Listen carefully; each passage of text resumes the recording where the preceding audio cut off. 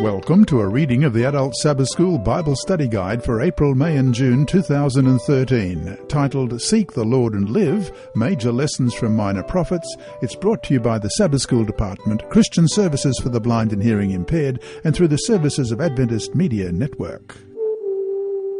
Lesson 12 for June 15 to 21, Heaven's Best Gift, the Book of Zechariah, Part 2, Sabbath afternoon, June 15.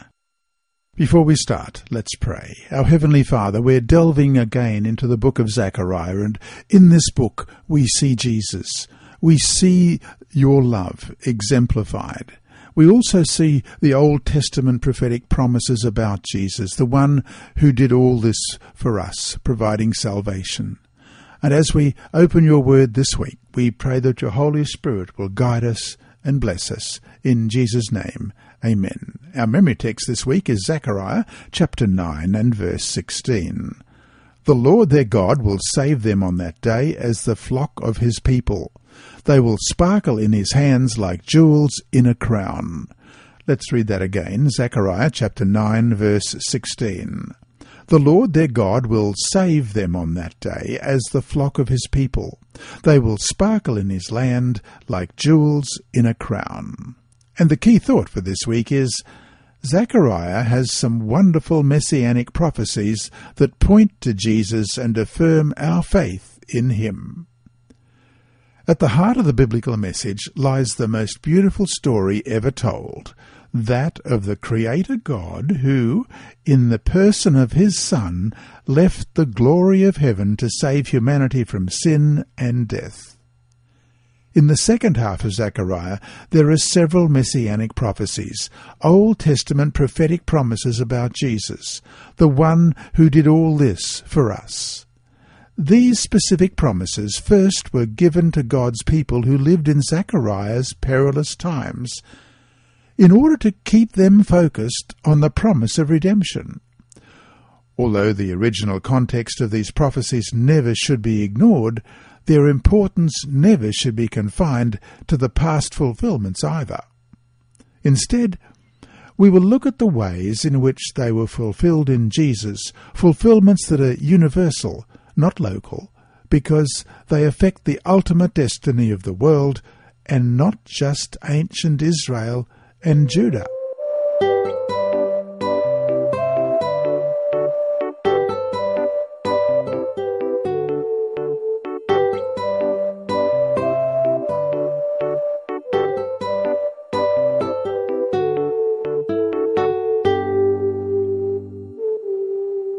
Sunday, June 16, The Robe of a Jew. Beginning with chapter 8, the book of Zechariah takes a radical turn. A series of messages sent from the Lord tells the future of the world and the role of God's people in it. Some of the passages from these chapters are not easy to understand, but the ultimate future is clearly positive. Question. Read Zechariah chapter 8. What principles can you learn from there that have relevance for us as Seventh-day Adventists and for the calling from God that we have been given? Beginning at verse 1 of Zechariah chapter 8, again the word of the Lord of hosts came, saying, Thus says the Lord of hosts, I am zealous for Zion with great zeal. With great fervour I am zealous for her. Thus says the Lord, I will return to Zion and dwell in the midst of Jerusalem. Jerusalem shall be called the city of truth, the mountain of the Lord of hosts, the holy mountain. Thus says the Lord of hosts, old men and old women shall again sit in the streets of Jerusalem, each one with his staff in his hand, because of great age. The streets of the city shall be full of boys and girls, playing in its streets. Thus says the Lord of hosts, If it is marvellous in the eyes of the remnant of these people in these days, will it also be marvellous in my eyes? Says the Lord of hosts. Thus says the Lord of hosts, Behold, I will save my people from the land of the east, and from the land of the west. I will bring them back, and they shall dwell in the midst of Jerusalem. They shall be my people, and I will be their God, in truth and righteousness. Thus says the Lord of hosts, Let your hands be strong, you who have been hearing in these days these words by the mouth of the prophets, who spoke in the day of the foundation was laid, for the house of the Lord of hosts, that the temple might be built. For before these days there were no wages for man, nor any hire for beast. There was no peace from the enemy for whoever went out or came in. For I set all men everywhere against his neighbour. But now I will not treat the remnant of this people as in the former days, says the Lord of hosts. For the seed shall be prosperous, the vine shall give its fruit, the ground shall give her increase, and the heavens shall give their due. I will cause the remnant of this people to possess all these. And it shall come to pass that just as you were a curse among the nations, O house of Judah and house of Israel, so I will save you, and you shall be a blessing. Do not fear. Let your hands be strong. For thus says the Lord of hosts, just as I determined to punish you when your fathers provoked me to wrath, says the Lord of hosts, and I would not relent, so again in these days I am determined to do good to Jerusalem and to the house of Judah. Do not fear. These are the things you shall do. Speak each man the truth to his neighbour.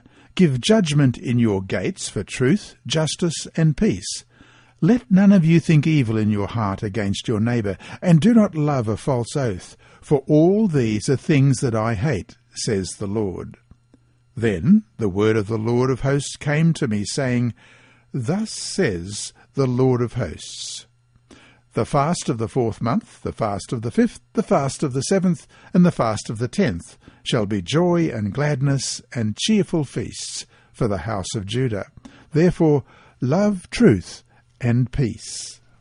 Thus says the Lord of hosts, people shall yet come, inhabitants of many cities. The inhabitants of one city shall go to another, saying, Let us continue to go and pray before the Lord, and seek the Lord of hosts.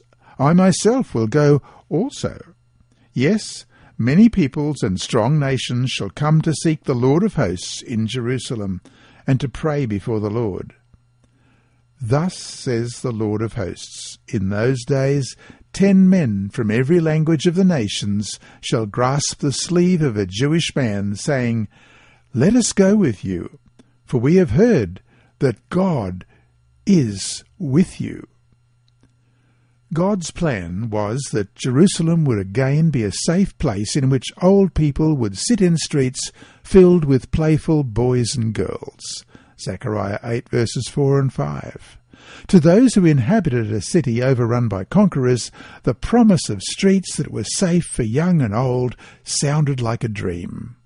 Instead of remaining forever a small subordinate nation, God's people were to be a magnet to which nations would be drawn in order to worship the Lord, King of the whole earth. That's verse 9 in chapter 14. The use of the expression all languages in verse 23 indicates that the prophecy envisioned a universal movement. Like Isaiah chapter 2 and Isaiah's contemporary Micah, and in chapter 4 of Micah, Zechariah was shown by God that the day would come when a multitude of people from many cities and nations would go up to Jerusalem to pray and seek the Lord. God's presence in Zion generally will be recognized, as will his blessings on those who worship him. The Gospel accounts tell that these messianic promises began to be fulfilled through the ministry of Jesus Christ. On one occasion, for example, Jesus said that when he is lifted up from the earth, he will draw all peoples to himself. John 12:32. The Church of Christ, also called the Israel of God in Galatians 6:16, is privileged in our time to have a part in this mission. We are to carry the light of salvation to the ends of the earth. In this way, the people of God can be a great blessing to the world. So, to finish today, read especially Zechariah 8 verses 16 and 17. At a time when our church is seeking revival and reformation, how can we learn to avoid these things which God says he hates. These are the things you shall do. Speak each man the truth to his neighbour. Give judgment in your gates for truth, justice, and peace. Let none of you think evil in your heart against your neighbour, and do not love a false oath. For all these are things that I hate, says the Lord.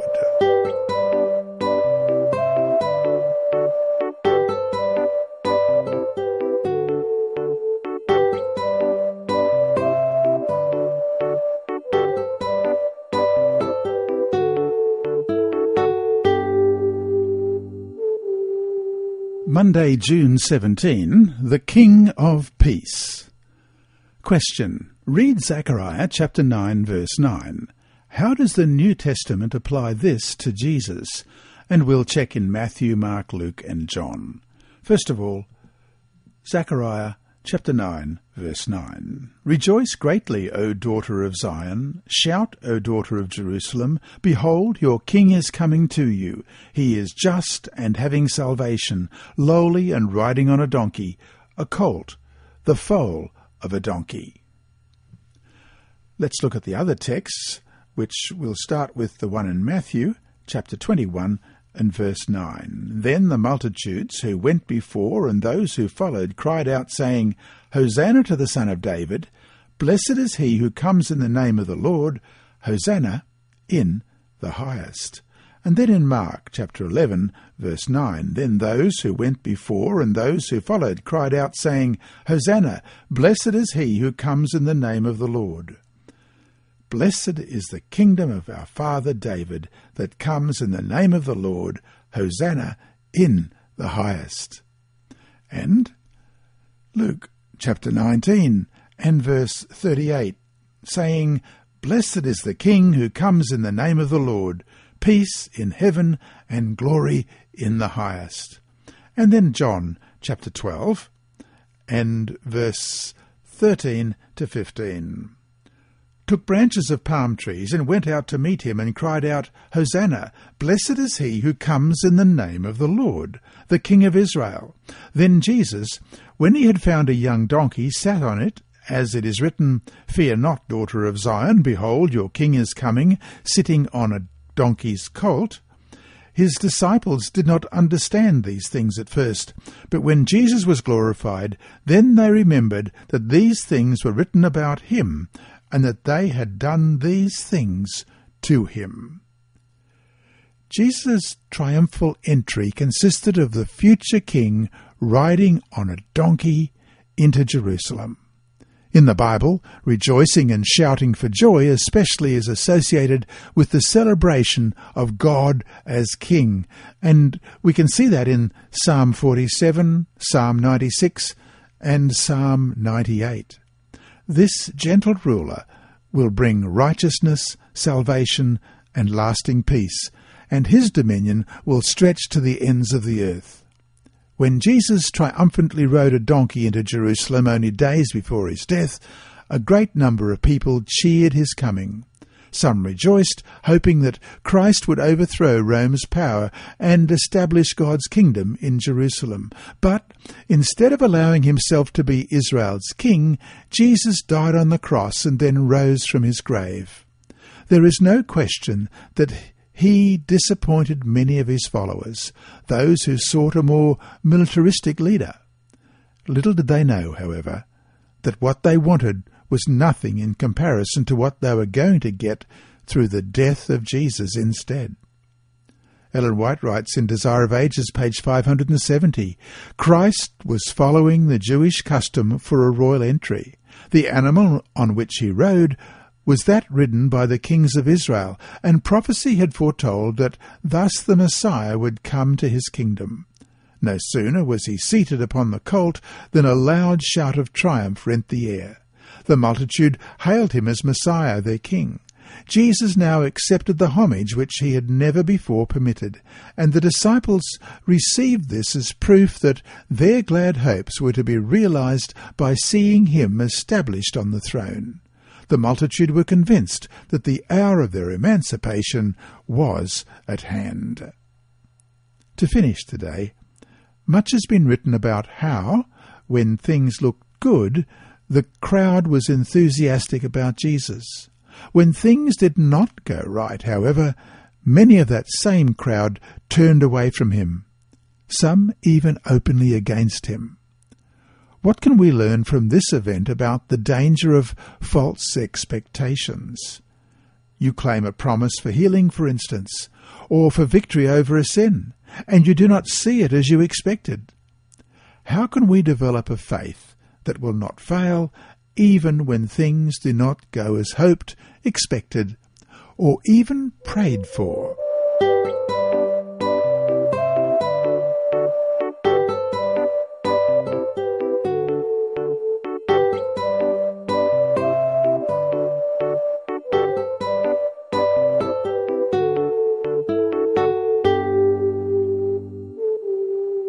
Tuesday, June 18, The One Pierced. Zechariah chapters 12 to 14 reveal several things that could have happened had Israel been faithful to God. First, the Lord would have brought total victory over the powers of evil and the hostile nations that had tried to oppose his plan of salvation, particularly in chapter 12, verses 1 to 9. Although Jerusalem was to be God's instrument toward this triumph, the victory itself would have come from the Lord's intervention. In the end, the enemy utterly would have been defeated and destroyed. Zechariah chapter 12, verse 10 marks the transition of the movement from physical deliverance, from what would have happened had Israel been faithful, to spiritual deliverance of God's faithful people. Following the victory, God's people would embrace their Lord. God's spirit of grace and supplication would be poured on the leaders and the people. This convicting work of the Spirit would result in far-reaching repentance and spiritual revival, something that our church itself is seeking. As God pours out his Spirit, his people look upon the one whom they have pierced and mourn for him as one mourns the death of an only son. The original Hebrew word for pierced always describes some type of physical violence, usually resulting in death. We can check that in Numbers chapter 25 and verse 8. And he went after the man of Israel into the tent and thrust both of them through, the man of Israel and the woman through her body. So the plague was stopped among the children of Israel. And also in 1 Samuel chapter 31 and verse 4, Then Saul said to his armour-bearer, Draw your sword and thrust me through with it, lest these uncircumcised men come and thrust me through and abuse me. The poignancy of the people's grief is heightened by the realization that their own sins caused Jesus Christ's death. Question. Read Zechariah chapter 12 and verse 10. How did the Apostle John connect this passage with Christ's crucifixion at his second coming? Well, first of all, let's read the verse, Zechariah chapter 12, verse 10. And I will pour on the house of David and on the inhabitants of Jerusalem the spirit of grace and supplication. Then they will look on me whom they pierced. Yes, they will mourn for me as one mourns for his only son, and grieve for him as one grieves for a firstborn. We'll compare that with John chapter 19 and verse 37. And that reads, And again another scripture says, They shall look on him whom they pierced.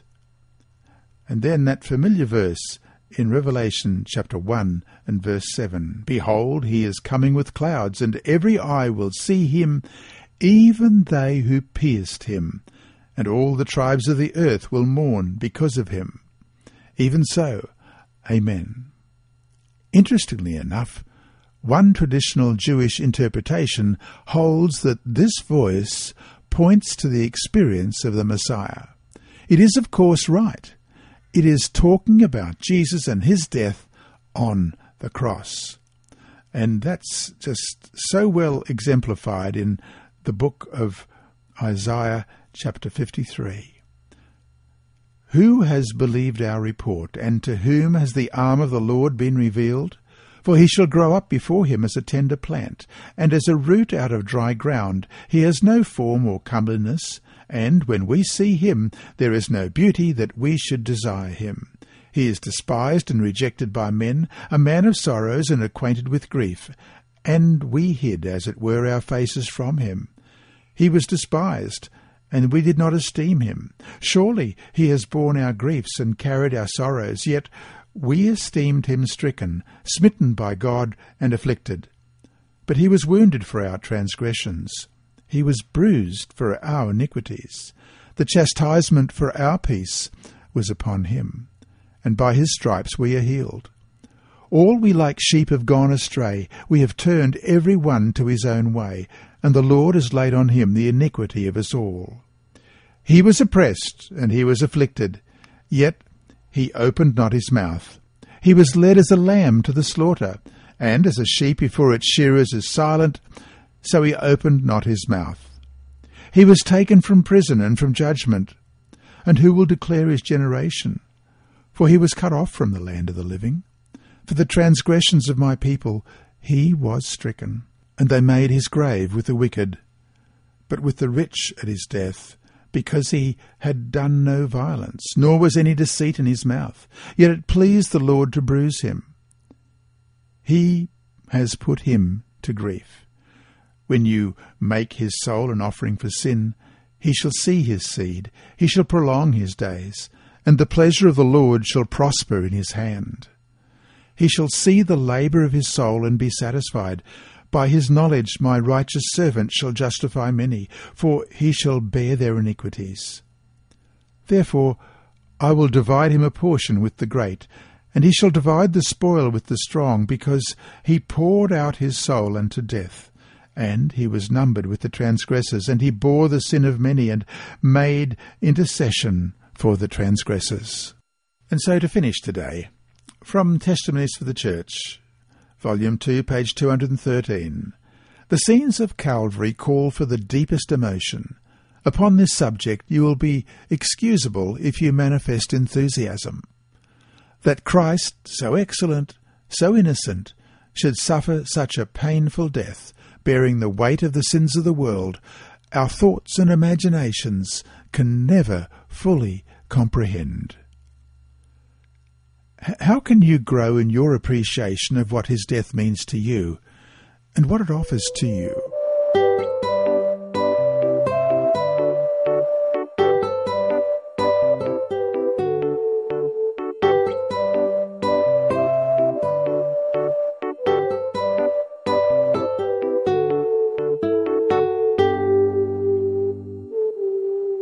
Wednesday, June 19, The Good Shepherd. For centuries, both Jewish and Christian readers of the Bible have found in Zechariah's book numerous references to the Messiah and Messianic times. Christians, of course, have understood that these passages apply to the life and ministry of Jesus Christ, the triumphant yet peaceful King, as described in Zechariah 9:9, the one who was pierced in Zechariah 12:10, the shepherd who was struck down in Zechariah 13, verse 7. In Zechariah 13, verses 7 to 9, the prophet is shown a scene in which the sword of the Lord's judgment goes out against the good shepherd. Awake, O sword, against my shepherd, against the man who is my companion, says the Lord of hosts.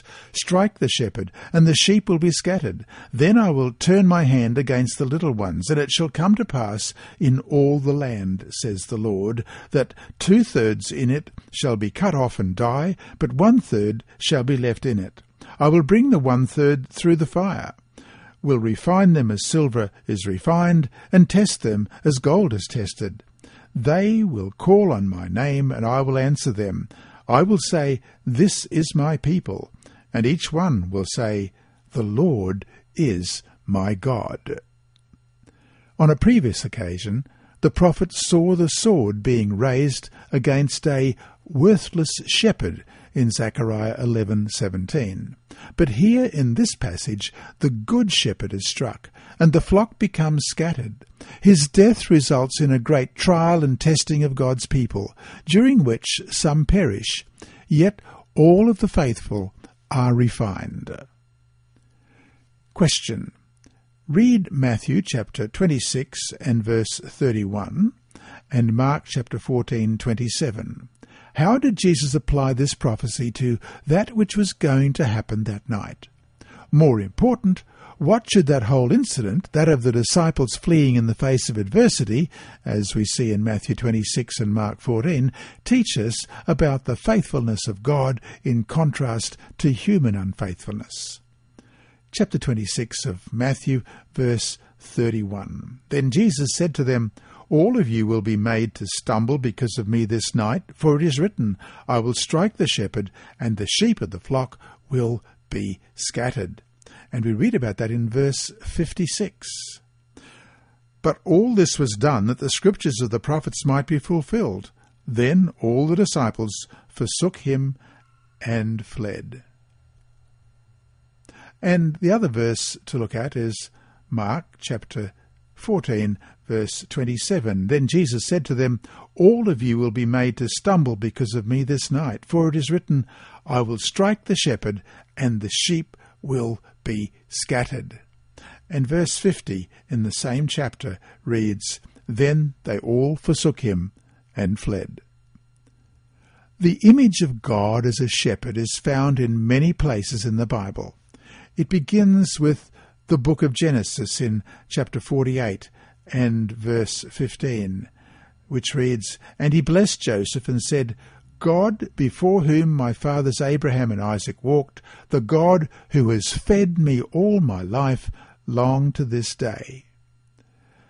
And ends with Revelation chapter 7 and verse 17, which reads, For the Lamb who is in the midst of the throne will shepherd them and lead them to living fountains of waters, and God will wipe away every tear from their eyes. Through Ezekiel, God rebuked the irresponsible shepherds of his people and promised to search for the lost sheep and take care of them. Applying these words to himself, Jesus declared that he is the good shepherd who lays down his life for the sheep in John chapter 10, verse 11. To finish the day, think of times in which you have been unfaithful to the Lord. Despite that, how does he continue to show you mercy and grace? What must your response be to that mercy and grace?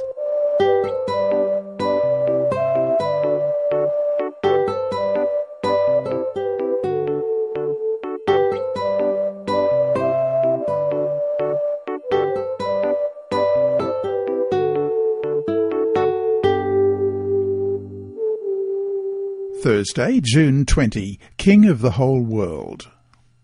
Question. Read Zechariah chapter 14. How are we to understand that which is being said here? Behold, the day of the Lord is coming, and your spoil will be divided in your midst. For I will gather all the nations to battle against Jerusalem. The city shall be taken, the houses rifled, and the women ravished. Half of the city shall go into captivity, but the remnant of the people shall not be cut off from the city. Then the Lord will go forth and fight against those nations, as he fights in the day of battle. And in that day his feet will stand on the Mount of Olives, which face Jerusalem on the east. And the Mount of Olives shall be split in two, from east to west, making a very large valley. Half of the mountain shall move toward the north, and half of it toward the south. Then you shall flee through my mountain valley, for the mountain valley shall reach to Azal. Yes, you shall flee, as you fled from the earthquake in the days of Uzziah, king of Judah. Thus the Lord my God will come, and all the saints with you.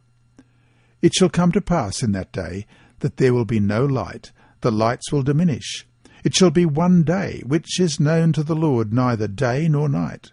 But at evening time it shall happen that it will be light, and in that day it shall be that living waters shall flow from Jerusalem, half of them toward the eastern sea, and half of them toward the western sea. In both summer and winter it shall occur. And the Lord shall be king over all the earth, and that day it shall be, the Lord is one, and his name one. All the land shall be turned into a plain from Geba to Rimmon, south of Jerusalem. Jerusalem shall be raised up and inhabited in her place, from Benjamin's gate to the place of the first gate and the corner gate, and from the tower of Hananel to the king's winepresses. The people shall dwell in it, and no longer shall there be utter destruction. But Jerusalem shall be safely inhabited, and this shall be the plague with which the Lord will strike all the people who fought against Jerusalem. Their flesh shall dissolve while they stand on their feet. Their eyes shall dissolve in their sockets, and their tongue shall dissolve in their mouths.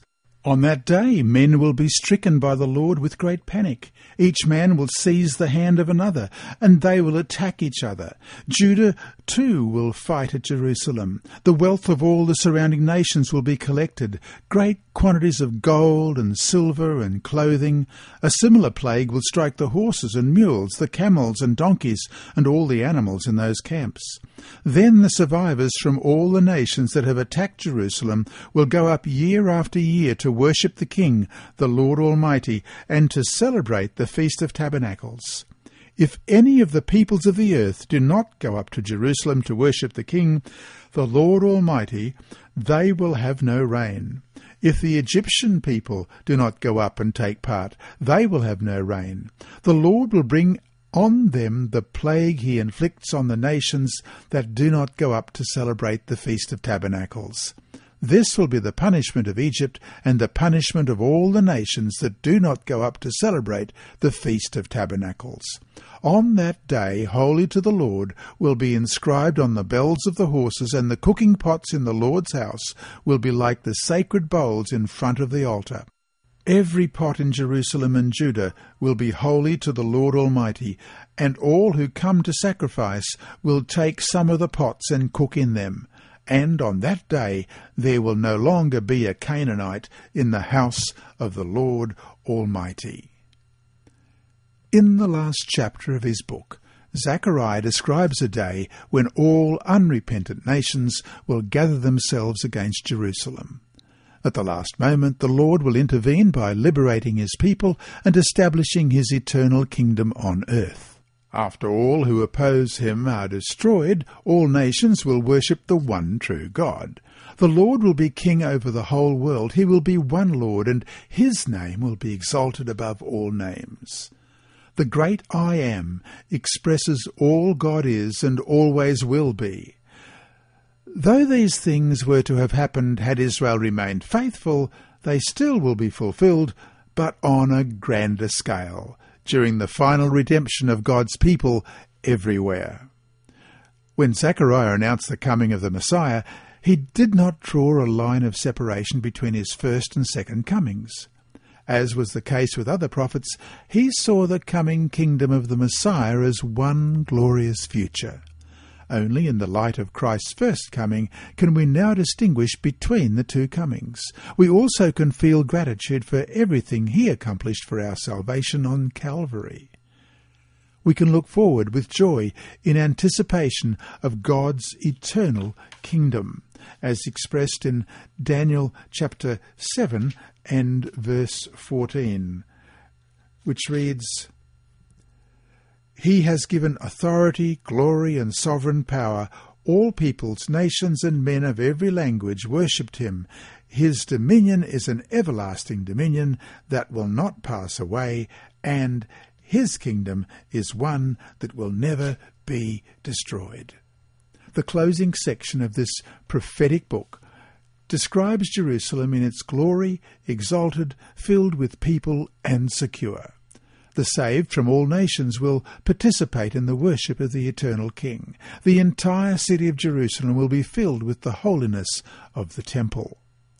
When these glorious promises are studied together with the overall teaching of the Bible, we come to the conclusion that the ultimate fulfillment of these predictions will take place in the New Jerusalem, where God's people will come together from everywhere and worship him forever. This all will happen only after the second coming of Jesus.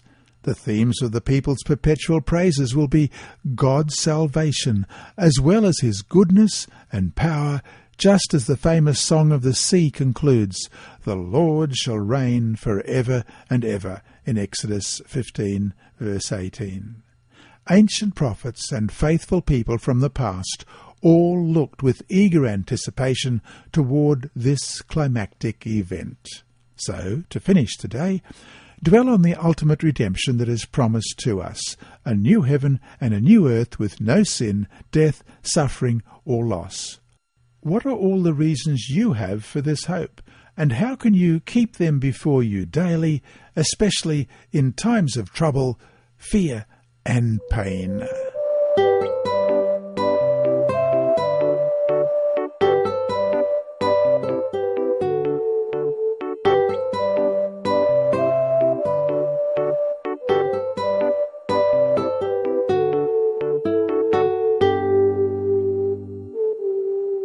Friday, June 21.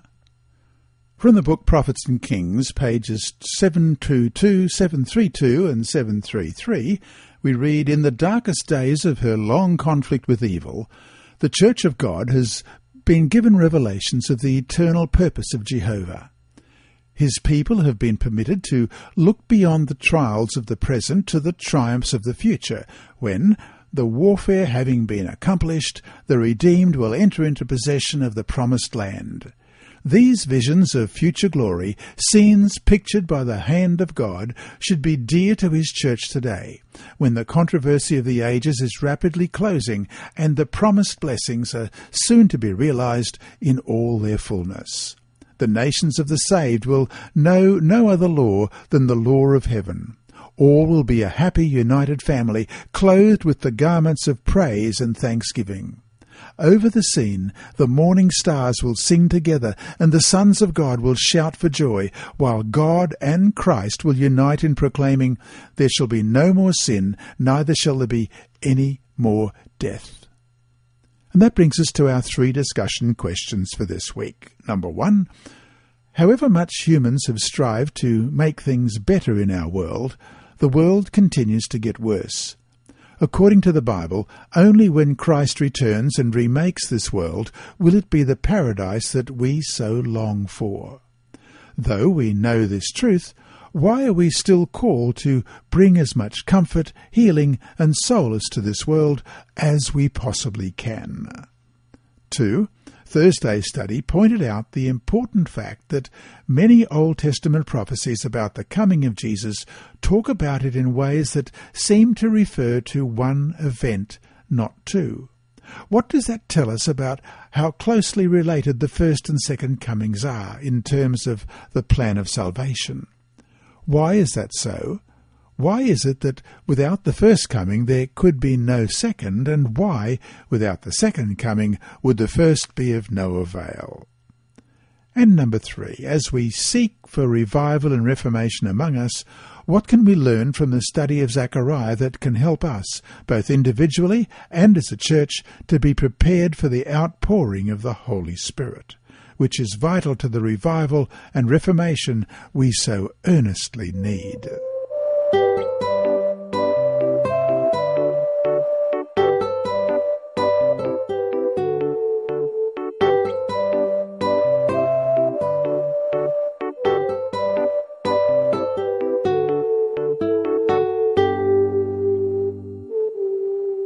That brings us to Inside Story, our mission story for this week. It's titled, Facing the Challenge.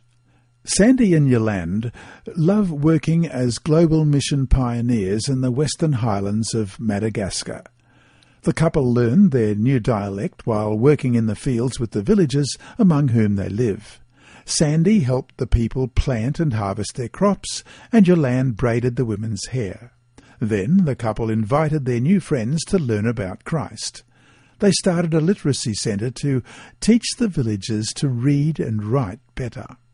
Yolande now teaches the younger children and youth, while Sandy teaches the adults. They hope that soon the people will be able to read the Bible for themselves. They include worship as part of their literacy program, and the villagers found great interest in getting to know Jesus. Recently, Sandy and Yolande held evangelistic meetings in a village known for its rough gangs. One night they were startled to see a group of gang members who were carrying guns enter the meeting. Sandy knew that the gang would make trouble if they felt that he was imposing on their territory. Hajar, the gang leader, was tough, and it was obvious that the other gang members respected him. But Sandy and Yolande weren't afraid. I talked to Hajar and asked him to make sure his gang members were there every night, Sandy said. And Hajar and his 20 gang members did come to the meetings every night. In fact, Hajar was one of the 31 people who was baptized at the end of the meetings. He's no longer the gang leader. Instead, he's preparing to become a Sabbath school leader. He's still influential among his gang friends and encourages them to come to church. Sandy and Yolande face many challenges in their work. Dirty water often makes the people sick. Many of the villagers want nothing to do with Christianity. Some believe in witchcraft and fear a woman who is the local witch doctor. Alcohol use is prevalent. But this global mission couple isn't discouraged. We love the people God has sent us to minister to, said Sandy.